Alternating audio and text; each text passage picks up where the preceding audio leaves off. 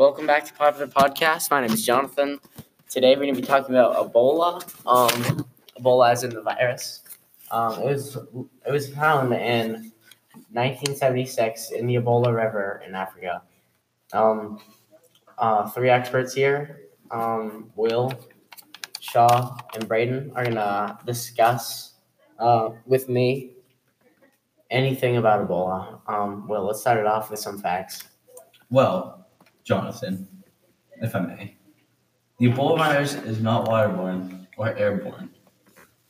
Exposure to any objects contaminated by infected body secretions and fluids can also transmit the disease from person to person. Spread of Ebola can happen through close contact when caring for ill persons.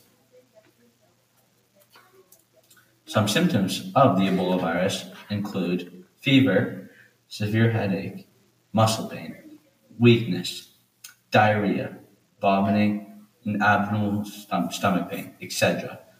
And much more like symptoms. Mm-hmm.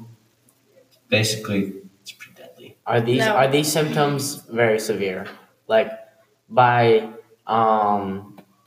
compare normal vomiting to if you had Ebola. Would you be throwing up more? You would be throwing up more, and your throw up or your puke would look much different than normal vomiting. It'd be black and black and what?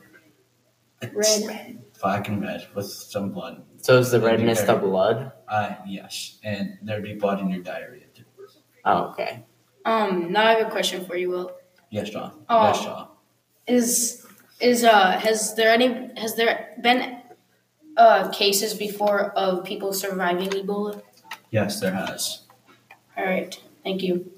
Is it really hard to survive though? Only 10%. Yes, only 10% of all will survive. So that's not really good at all. No, those are pretty bad odds. Yeah, 10%. Of you surviving. Thank you, Braden, for that.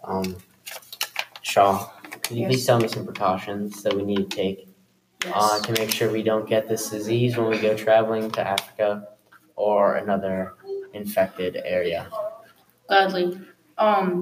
So one way is just to avoid areas of known outbreaks. And an example of a continent of high populated amount of Ebola cases is before traveling to Africa, find out about current epidemics by checking the Centers for Disease Control and Prevention website. And just a common, obvious way to reduce the chances of you getting Ebola is just to avoid contact with infected people and wash your hands frequently. When washing hands, would you use soap? Yes. To make sure you get everything off? All right. And don't touch eyes, ears, nose, or mouth. If you think you might have it. Don't touch yours or other people's? Yours, well, both. If you're around people who are infected. Yes.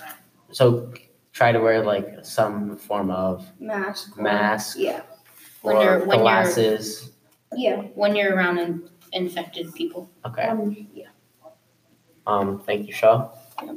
Wait, is it possible to still get to get Ebola if you're handling remains of bodies that have died already? Could you still get it? Yes, you could. It's because the Ebola is still through, even though your body is dead. Even though a body is dead, there's still traces of Ebola in the body. Okay. So make sure to not handle the bodies. Yes. By burying them, you mean? Yeah.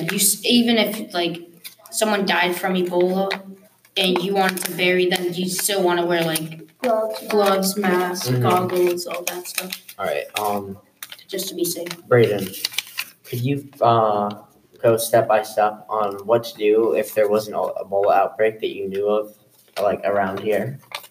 You need to isolate from infected area. If you're around it, sterilize the area that the infected person or person may have touched. Leave the area, as I said before. Alert authorities so they can warn all people in the area on newspapers, the news, social media, websites, etc. Mm-hmm.